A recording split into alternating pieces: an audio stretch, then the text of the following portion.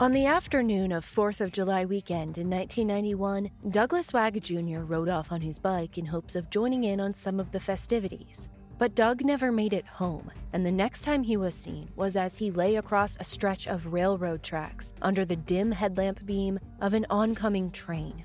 In this season of Counterclock, investigative journalist Delia D'Ambra is turning back the clock to dive into exactly how Doug died and how he ended up on the tracks so far from his home. But while Delia's investigation for this season of Counterclock started as a look into one man's suspicious death, what she uncovered is so much more. A string of crimes, a growing number of mysterious deaths, and cases so baffling that make this season of Counterclock the most intense investigation yet. Join the Crime Junkie fan club to binge all episodes of Counterclock Season 6 now, or listen to new episodes weekly wherever you listen to podcasts. There are over 75 million monthly Tubi viewers. That's more people than there are golden retrievers. Which means Tubi is more popular than using meat-flavored toothpaste. More popular than never figuring out what WALK spells. More popular than kicking your leg when a human rubs your belly just right. Tubi, it's more popular than golden retrievers. See you in there. NetCredit is here to say yes, because you're more than a credit score. Apply in minutes and get a decision as soon as the same day. Loans offered by NetCredit or lending partner banks and serviced by NetCredit. Application subject to review and approval. Learn more at netcredit.com/partners. NetCredit. Credit to the people. January 6, 1983 was a cold Thursday in the small town of Fayette, Maine. It was just a few days into the new year, and Maine's temperatures hovered below freezing. The 800 residents of the town were slowly beginning their recovery from holiday festivities with friends and family across Maine and beyond, and settling back into their work schedules after some deserved time off. That evening, Ted Flagg was returning home to his wife, Judith Flagg, and their 1-year-old son. He had worked a double shift, a long 16 hours, at one of the mills in the area. Today, most of these mills are closed, but driving by the river that used to power the cogs of huge machines, you can still see the bones of the sites remaining. Working long hours at the mill was part of Ted Flagg's typical routine, and he looked forward to coming home to his family each night. But when he returned home on that cold day in January 1983, Ted was not warmly greeted by his wife as usual. Instead, he found 23-year-old Judith dead, murdered. Evidence was scattered around the house, boot prints in the freshly fallen snow. Suspicion was cast and stories perpetuated throughout the small town of Fayette. But it would take over 2 decades to bring this cold case to a close. I'm Kylie Lowe, and this is the case of Judith Flagg on Dark Down East.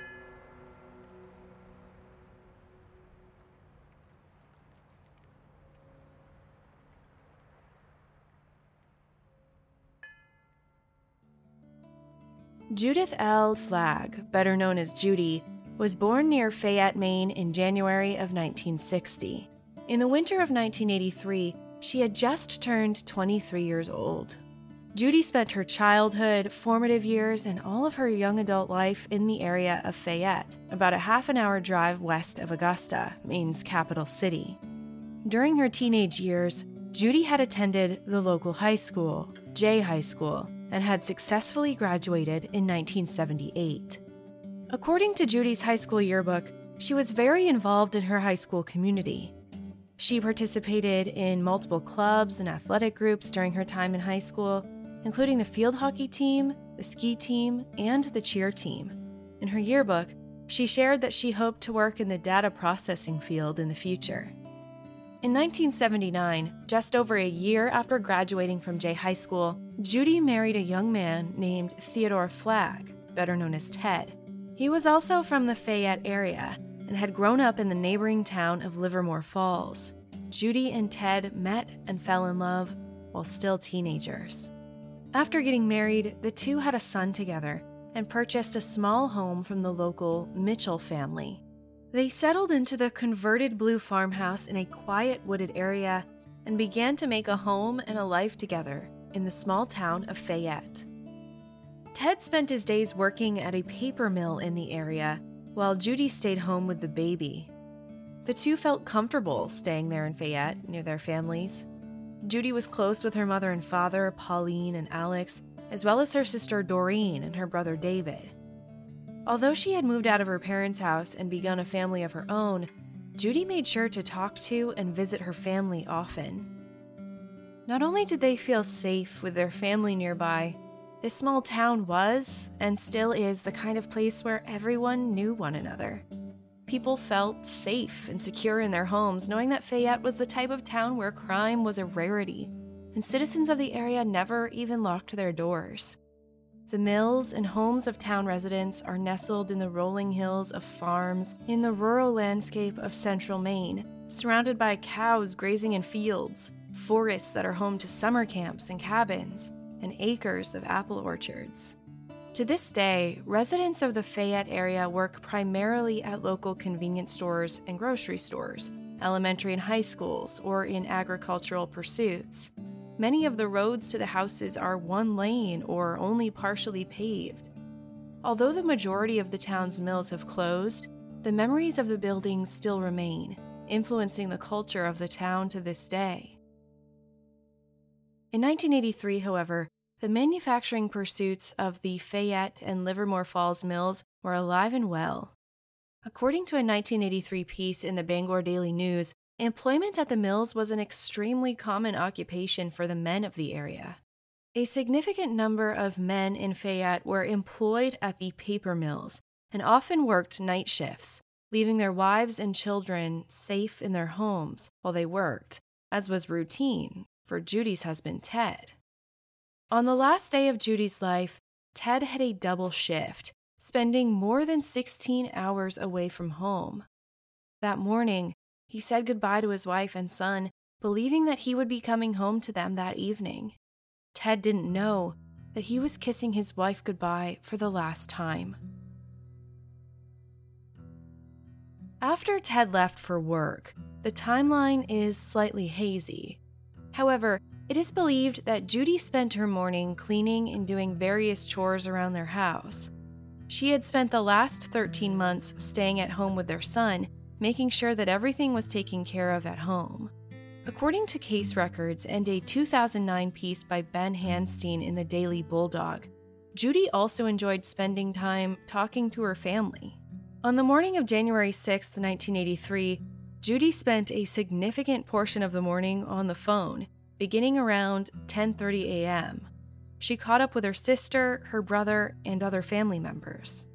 Years later, Maine Deputy Attorney General William Stokes told the Daily Bulldog writer Ben Hanstein that Judy told her sister someone called the house asking for her husband that day, a man claiming to be a friend of Ted's. Judy told the caller that Ted wouldn't be home until later in the evening. Judy ended the phone call with her sister saying, "Someone's here." When Judith's sister tried to call the house again later, she couldn't get through. The line was busy. According to case records, Judy's brother David shared a similar story. He said Judy called him around 10:45 that morning. She wanted to let him know that an unidentified man, claiming to be a friend of Ted's, was at the house. He had come to the door with car trouble, requesting assistance from Judy. When she called David, he offered to come to the house to help the man with his car. However, the friend declined the offer. He reassured Judy and her brother that he would be able to go into town to find help. This was the last time that Judith Flagg spoke with her loved ones. Though her siblings David and Doreen were the last ones to speak with Judy, they were not the last family members to visit the Flagg property. On the afternoon of the same day, around 2 p.m., Judy's brother-in-law stopped by the house. He had been planning to help Ted with a repair for the family's truck. However, he recalls that during his time on the property, he was somewhat surprised that he didn't see Judy. Nevertheless, he assumed that she was likely busy with the baby or taking some needed time to rest. He didn't try to pursue it further or look for her. If he had gone into the house, the Flagg family would have known that something was amiss much earlier in the day. But it took over 16 hours from the time that Ted had kissed his wife goodbye that morning for anyone to know that Judy was no longer alive. Around 11 p.m. on the evening of January 6th, Ted finally returned home from work. When he opened the door, he found his wife on the kitchen floor. She was holding the corded kitchen phone in one hand. Ted saw their 13-month-old son awake and laying nearby his mother. Both of them were covered in blood, but the baby was not physically harmed. Judy, however, had been severely assaulted. She had cuts, bruises, and other wounds across her arms, hands, and torso. Barely 23 years into her life, Judith Flagg, a daughter, sister, wife, and mother, had been stabbed to death. Theodore Flagg must have been in shock at the sight of his wife in such a state, but nevertheless, he was able to take action.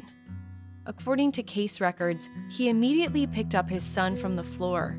Ted took him downstairs to the basement of the house and reached out to his relatives. Once family arrived, records state that he had one of them call the authorities. The police soon arrived and immediately began their investigation into the death of Judith Flagg. There are over 75 million monthly Tubi viewers. That's more people than there are influencers on the internet, which means Tubi is more popular than sponsored posts for digestive enzymes and high coverage foundation. More popular than soft launching your boyfriend. More popular than making boomers explode with rage when you tell them how much you make on a single post. Tubi, it's more popular than influencers. See you in there. We're finally emerging from winter here in Maine, and I think it's now safe to pack away my parka and sweaters and dig out my shorts and sundresses. If you've been wanting to update your wardrobe for this next season and beyond without spending a fortune, Quince is for you. Quince has timeless pieces like premium European linen dresses, blouses, and shorts from $30, washable silk tops, 14-karat gold jewelry, and so much more. The best part, all Quince items are priced 50 to 80% less than similar brands. Before I buy anything, like clothing, accessories, stuff for my home or my daughter, I check Quince first because they always have identical items for so much less. I recently bought a neoprene carry-on bag from Quince that looks designer, but is a fraction of the designer version's price tag. I also just added to my cart a silk skirt and a linen top that I'm going to be living in with some light wash denim this summer.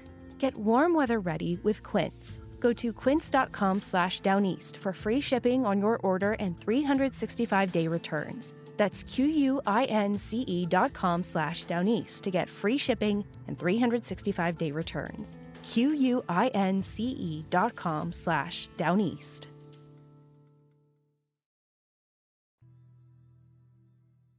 Upon their arrival, police looked over the entire house and began taking photographs.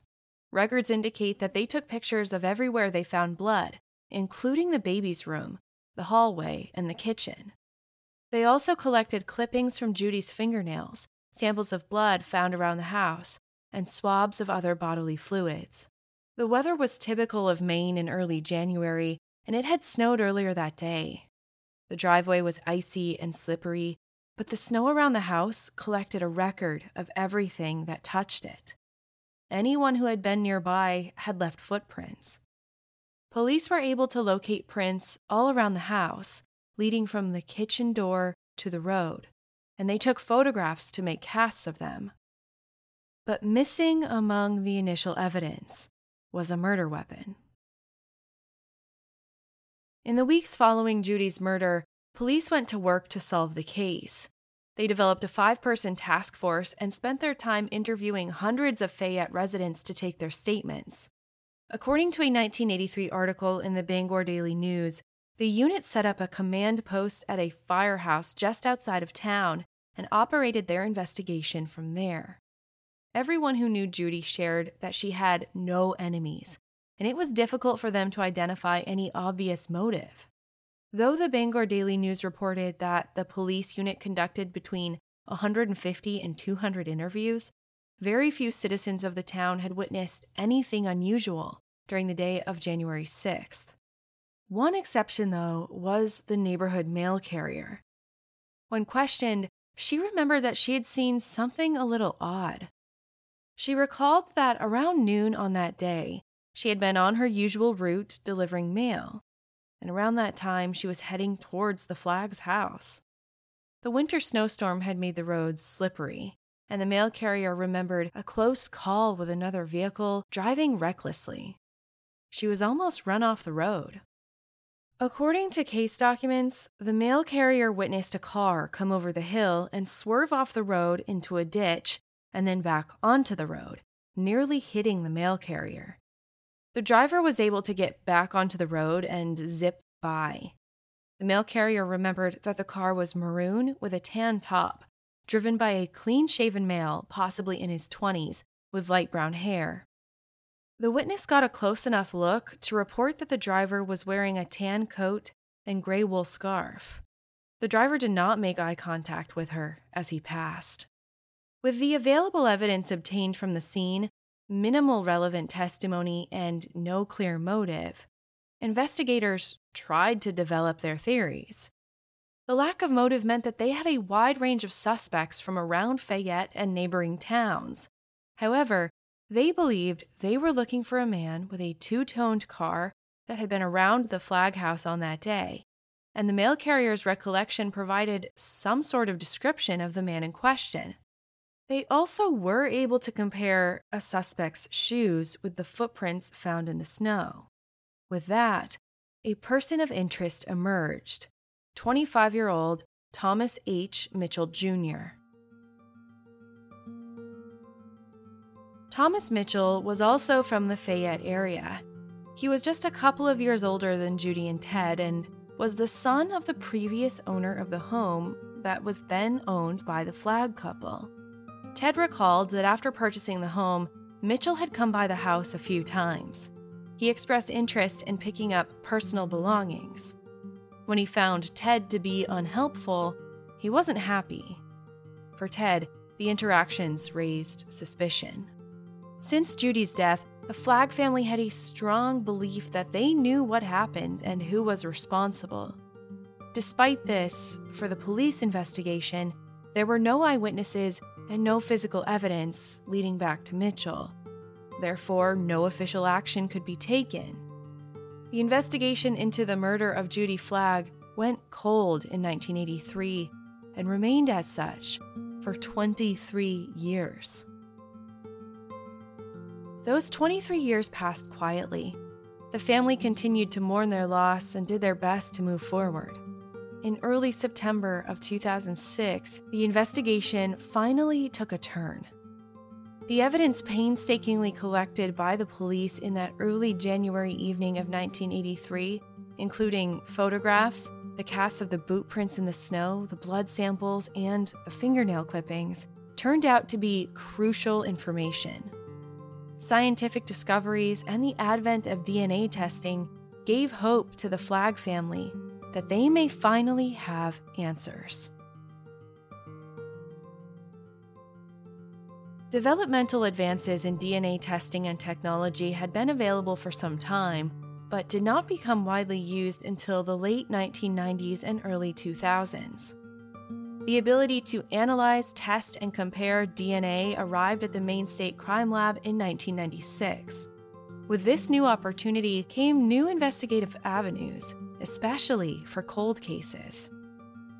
According to court documents, Alicia Wilcox, forensic chemist at the State Crime Lab, was interested in examining Judy's case in 2003.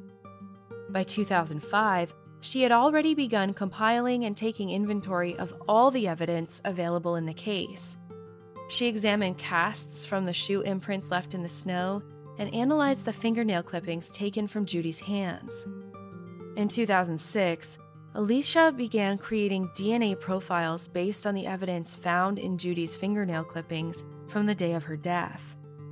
These profiles matched only one person besides Judith Flagg herself, a man who had long been in the crosshairs of the investigation. The DNA evidence matched that of Thomas Mitchell Jr. When the DNA match came back, Mitchell was 49 years old and was already serving time in prison for the unrelated assault of a young woman. It was thanks to that arrest that the state of Maine had his DNA profile in their records. However, at the time of Alicia Wilcox's discovery, Mitchell was only months away from being released. With this new evidence in hand, and the knowledge that Mitchell could soon be out of prison, officers moved to indict Thomas Mitchell for the murder of Judith Flagg in January of 2007. It had been 24 years since Judy had been murdered. Finally, her family was close to having answers. Judy and Ted Flagg did know Thomas Mitchell, though prior to January of 1983, Ted had been the only one to interact with him. The Flaggs had purchased their home from the estate of Mitchell's father in 1980. Thomas Mitchell Jr. was not happy about this development. Thomas Mitchell Sr. had passed away and left his estate to his wife, the stepmother to Thomas Mitchell Jr., who then sold it to the Flaggs. In 1983, Mitchell Jr. was frustrated about the loss of the property he felt should be his. After Ted and Judy moved into their new home, Thomas Mitchell Jr. began stopping by the house to pick up personal belongings. Court records indicate that the first time, Ted and Judy weren't home. Mitchell was frustrated that he had driven there for nothing and left a note expressing his anger. In response, Ted brought the possessions in question to the realtor. When Mitchell came to the house again, Ted and Judy opened the door to inform him that his possessions were with the real estate office. Mitchell was still not satisfied, and records say that his face appeared distorted and unhappy. Police and prosecutors believe that on January 6, 1983, Mitchell once again returned to the home. Want to connect with a family member who doesn't speak your language? Then check out the language learning program Rosetta Stone on desktop or as an app. Rosetta Stone is designed to immerse you in the language you're learning through an intuitive process. Plus, the True Accent feature even gives you feedback on your pronunciation. And with a lifetime membership, you have access to all 25 offered languages. Get started today. Visit rosettastone.com/pod50 to get 50% off your lifetime membership now. That's rosettastone.com/pod50 for 50% off. Meet the next generation of podcast stars with SiriusXM's Listen Next program, presented by State Farm. As part of their mission to help voices be heard, State Farm teamed up with SiriusXM to uplift diverse and emerging creators. Tune in to Stars and Stars with Issa, as host Issa Nakazawa dives into birth charts of her celeb guests. This is just the start of a new wave of podcasting. Visit statefarm.com to find out how we can help prepare for your future. Like a good neighbor, State Farm is there. The case against Thomas H. Mitchell Jr. took 3 years to go to trial and had several delays, including motions to move the case to another county in order to avoid bias. When the trial occurred in a packed courtroom in neighboring Franklin County in 2009, he pleaded not guilty. According to the prosecution, the theory follows that on the day of Judy's death, Mitchell returned to the home to inquire once again about his property. In doing so, he initiated a confrontation that would end Judy Flagg's life. The prosecution used the DNA match as their strongest evidence of Mitchell's guilt. However, they also pointed to his shoes. When Mitchell was first a suspect in 1984, police had visited his home and confiscated his boots, which matched the tread of the prints left in the snow on the day of Judy's murder. Prosecution also pointed to the mail carrier's eyewitness statements, placing a young man of Mitchell's description in the area on that day. The mail carrier had recalled seeing a two-toned car. In 1983, Mitchell drove a two-toned Thunderbird. Mitchell's defense team challenged the charge against their client, saying that he was a resident of South Portland at the time, and he claimed to have been there with family members on the day of the murder. They also argued that the evidence against him was just circumstantial. The defense also employed an alternate suspect defense, sowing reasonable doubt within the jury.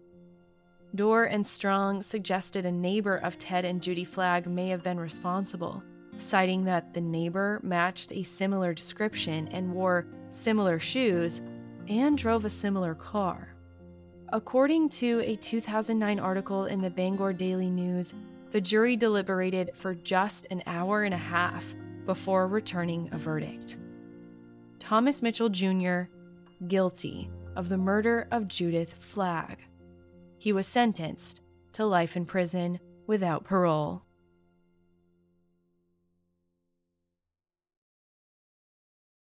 Over the last 12 years, Mitchell and his lawyers have attempted to appeal repeatedly, most recently in 2019.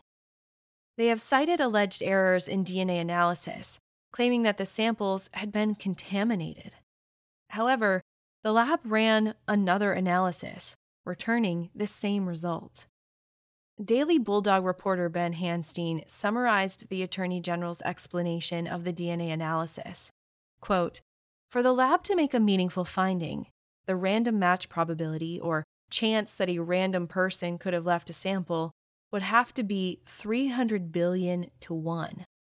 However, in this case, the random match probability was estimated at 69 quadrillion to 1. A billion is 1,000 million. A quadrillion, in its most common usage, means 1,000 million million." End quote. Thomas Mitchell Jr. remains in prison to this day.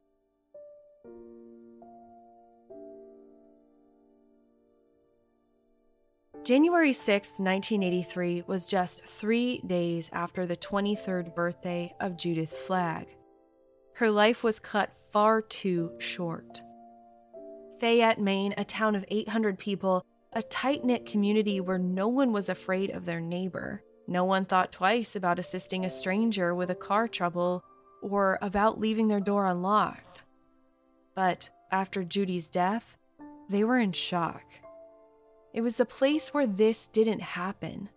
Even in the town's annual report, it's clear how unusual homicide was, or violent crime of any kind.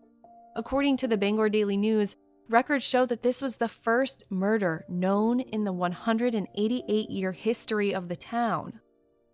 Residents shared with the news that after Judy's death, they began locking their doors at night. One woman shared that she was afraid to walk between her car and her workplace early in the morning, especially when no one else was around. The murder of Judy Flagg completely rattled the town. Yet despite the shock and fear inspired by Judy's death, the community did not close off. In the January 13, 1983 Bangor Daily News, community members shared that they leaned on one another during the difficult time. They created donation jars for the Flagg family at both general stores in town, supporting each other in any way that they were able. Judy's family never completely healed, but they did their best to move onward and live their lives after they lost Judy. Theodore Flagg eventually remarried. In 2006, the Sun Journal shared that their son grew up to be a successful adult, despite never knowing his mother. He was an honor student at Livermore High School and became a physical therapist in southern Maine. Throughout it all, Judy's son remained close with his mother's side of the family, including his aunt, uncle, and grandmother. When Mitchell was indicted in 2006, Judy's brother, David Dion, shared with the Sun Journal, quote, "We're all just looking for closure," end quote. That is the wish for so many families who have lost their loved ones to violent crime in Maine and New England. Over the last few years, we've seen more and more cold cases being solved years after the fact, thanks to DNA evidence. Judy's story is one of an increasing number and proves the importance of maintaining evidence and records long after a case has apparently gone cold. Thanks to the dedication of her family, the memory of the community, and the hard work of the Maine State Evidence Lab, answers could be found for Judy. Though the wounds will never heal, hopefully closure is closer for every person still waiting for a break in their cold case.